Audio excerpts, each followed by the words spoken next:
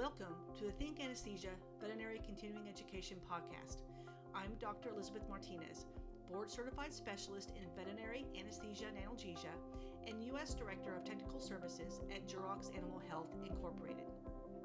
The content of this podcast represents the best in evidence-based and peer-reviewed medicine. Some content may be the opinion of Jurox Incorporated, a subsidiary of Jurox Proprietary Limited, and its Technical Services Department. As a matter of full disclosure, I need to tell you that I am an employee of Jurox Incorporated. Jurox markets Alfaxin multidose. This podcast contains promotional subject matter on Alfaxin. Full prescribing information can be found at www.jurox.com/US or by reviewing the Freedom of Information summaries online by searching NADA 141-342 for Alfaxin multidose.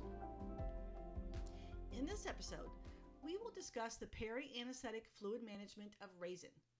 Raisin is a 16-year-old female spayed Siamese cat previously diagnosed with stage 3 chronic kidney disease. Raisin requires general anesthesia for a dental scaling due to dental disease. We will follow Raisin from pre-anesthetic examination assessment through anesthesia recovery with a focus on anesthetic concerns and fluid therapy goals for a renal patient. Before focusing on our patient, let's start with a brief overview of renal physiology. The kidney's primary responsibility is maintaining homeostasis through fluid, electrolyte, and acid-base balance. 60 to 70% of body weight is water. The kidney maintains fluid balance via reabsorption or excretion of water and metabolic waste from the body. Lesser recognized responsibilities include control of vascular tone through feedback mechanisms and regulation of hematopoiesis and bone metabolism. The kidneys receive approximately 20 to 25% of cardiac output and requires twice the amount of oxygen compared to the brain. This is an important consideration because drastic swings in arterial blood pressure affect renal blood flow and renal perfusion.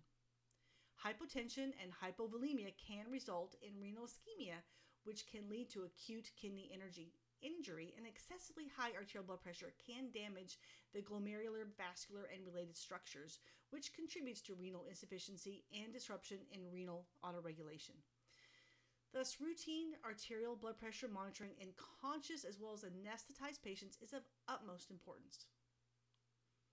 There are 3 key factors to understand when performing anesthesia on patients with renal disease or those that could be prone to acute kidney injury: renal blood flow, glomerular filtration rate, or GFR, and urine output. The healthy kidney can auto-regulate glomerular filtration by a complex feedback system that influences renal blood flow when mean arterial blood pressure is between 80 to 180 millimeters of mercury. Now, you might find some references where the high end of this range is around 150 millimeters of mercury, but regardless, this is a wide range in a healthy kidney. These renal autoregulatory mechanisms make renal blood flow directly related to glomerular filtration rate.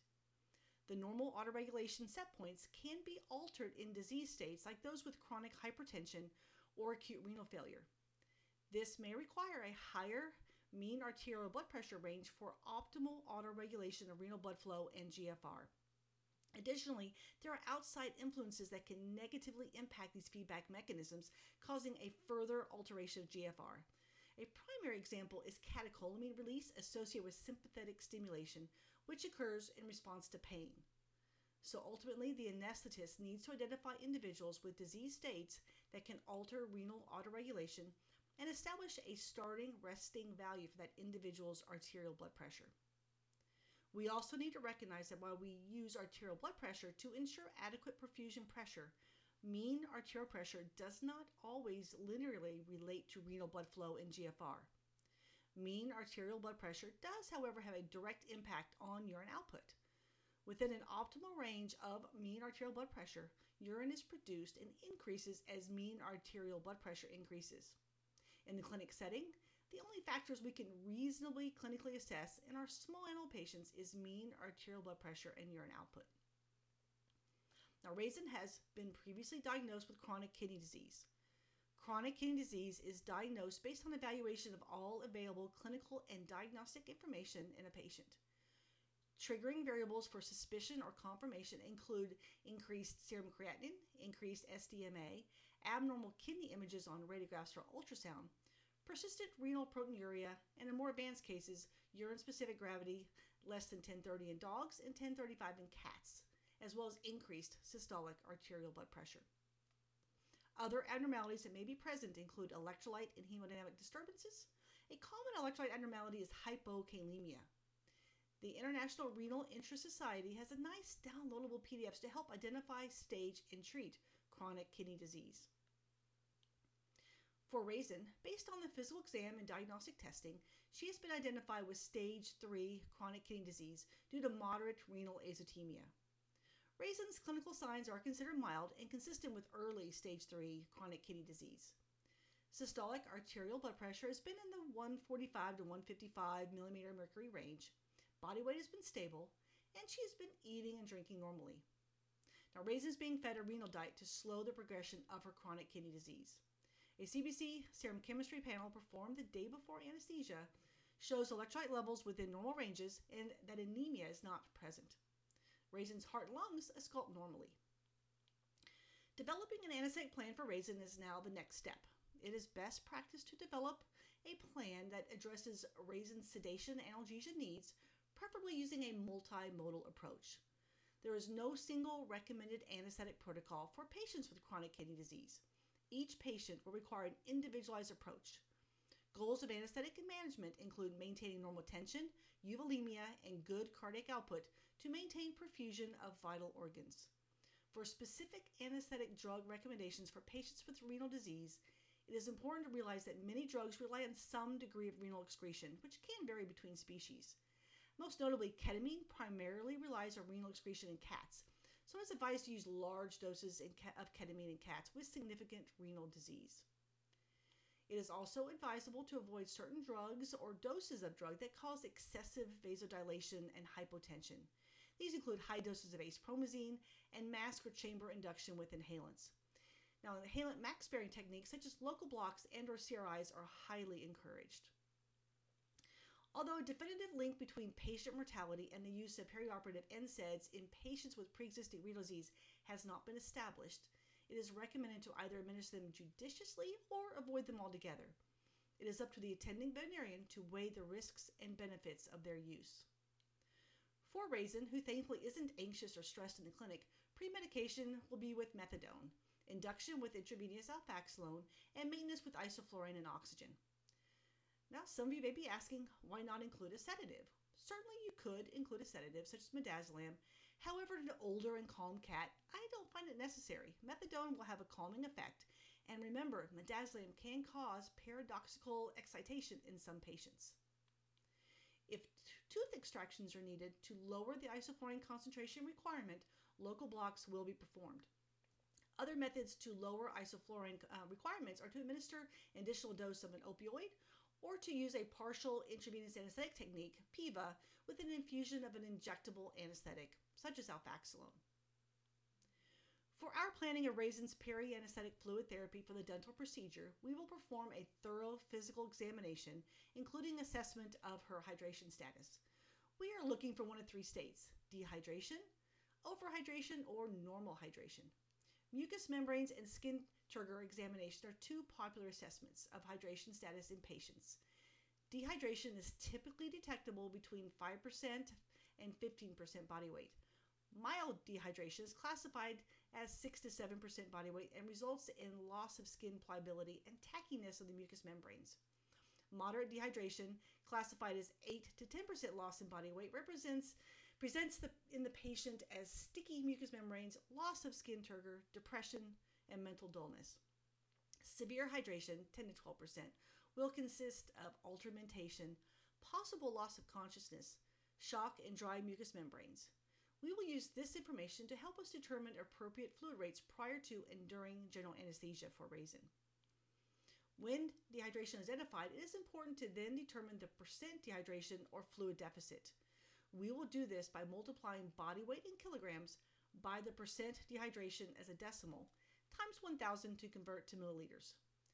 Based on the chronicity of the dehydration, we need to determine how quickly we can restore this patient to a euvolemic status, ideally before the induction of anesthesia.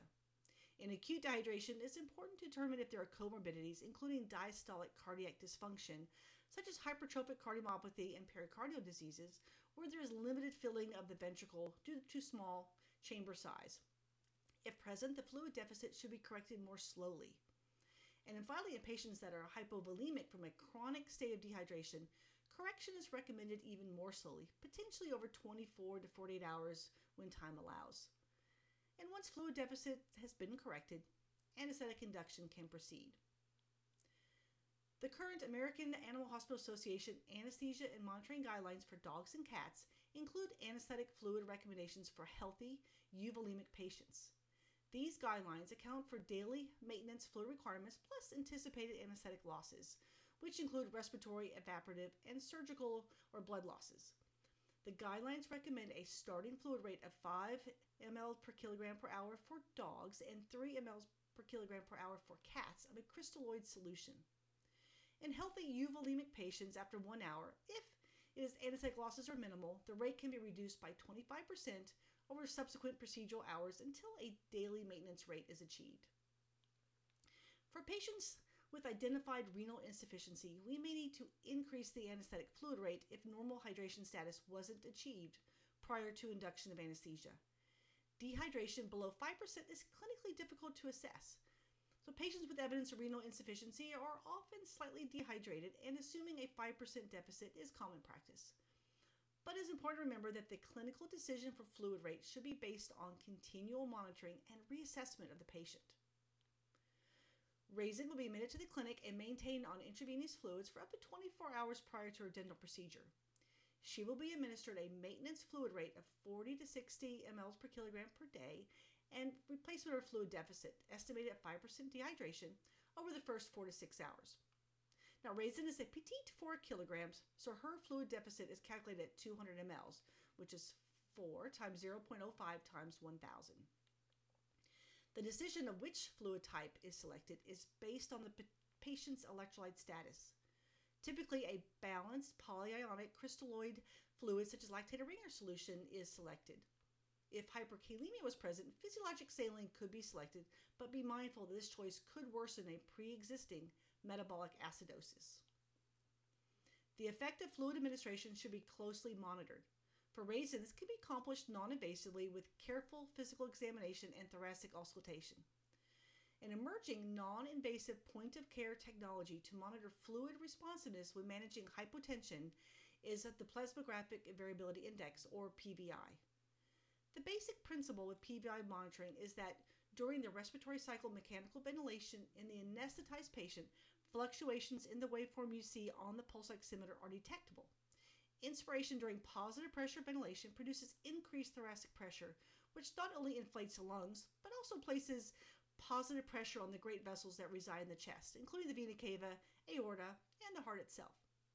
The greater the PVI, the greater likelihood that the patient will respond favorably to fluid resuscitation. Low PVI, therefore, would suggest that fluids may do more harm than good, and consideration for other means of optimizing perfusion should be pursued, such as the administration of inotropic or pressor drugs. The clear benefit is the ability non-invasively to predict volume responsiveness in anesthetized patients. One significant disadvantage is that the patient must be mechanically ventilated, not spontaneously breathing. Research and validation of veterinary species to assess the use of PVI for responsiveness of fluid administration in management of hypotension has not yet been established. More invasive techniques include measuring urine output or monitoring central venous pressure, which may not be practical in this patient. Now, during anesthesia, we will monitor arterial blood pressure to estimate tissue perfusion. If hypotension occurs, there are several steps we can take to increase blood pressure. The first step is to decrease anesthetic depth by decreasing the isoflurane concentration. If blood pressure does not improve, then a fluid bolus of 3 to 10 ml per kilogram can be administered. If Raisin does not respond to these interventions and she is not considered hypovolemic, then we can consider the use of an inotropic or pressor drugs and changing to a partial or total intravenous anesthetic regimen. Now remember that just because you turn the vaporizer off, your job isn't over yet. A 2008 study by Broadbelt found that 61% of perioperative fatalities in cats occur within the first 48 hours after anesthesia and surgery. We strive to provide a continuum of care that extends through the recovery and discharge home. Raisin should be vigilantly monitored until extubated, fully recovered, and able to ambulate normally. Post-anesthetic fluid administration may be beneficial in patients with renal disease. The rate and duration will depend on how well Raisin did during anesthesia. While in the hospital and receiving intravenous fluids, Raisin should be monitored for volume overload by paying attention to respiratory rate and effort. Pain status should be regularly assessed for any patient undergoing a painful procedure. Raisin will be recovering from a dental procedure that may have included extractions. She received analgesic drugs as pre-medication and likely during the procedure as well. And as you recall, local anesthetic blocks were also included in the anesthetic plan. But if we suspect that Raisin is painful, it is better to administer an analgesic drug, such as a full mu agonist opioid, than to risk leaving her pain untreated. We can then wait a few minutes to see if she settles down. If she is still agitated or vocalizing, we can administer a low dose of a sedative, such as dexmedetomidine or acepromazine. I hope that you've recognized that an individualized anesthetic plan that includes appropriate fluid therapy for Raisin is important for optimal patient outcome. Raisin will be ready to go home with her owner when she is awake, alert, and pain-free and has a normal volume status. We achieve these outcomes by selecting appropriate fluid type and rate, appropriate analgesic and anesthetic drugs, vigilant peri-anesthetic monitoring, and assessing patient response to therapy and interventions. Thank you for listening to this episode of the Think Anesthesia Veterinary Continuing Education podcast series brought to you by Jurox Animal Health. Jurox is committed to improving the quality of anesthesia globally. As a part of this commitment, we have produced a series of continuing education content. Be sure to visit thinkanesthesia.education for a listing of CE material, including podcasts. I'm Dr. Elizabeth Martinez, and remember,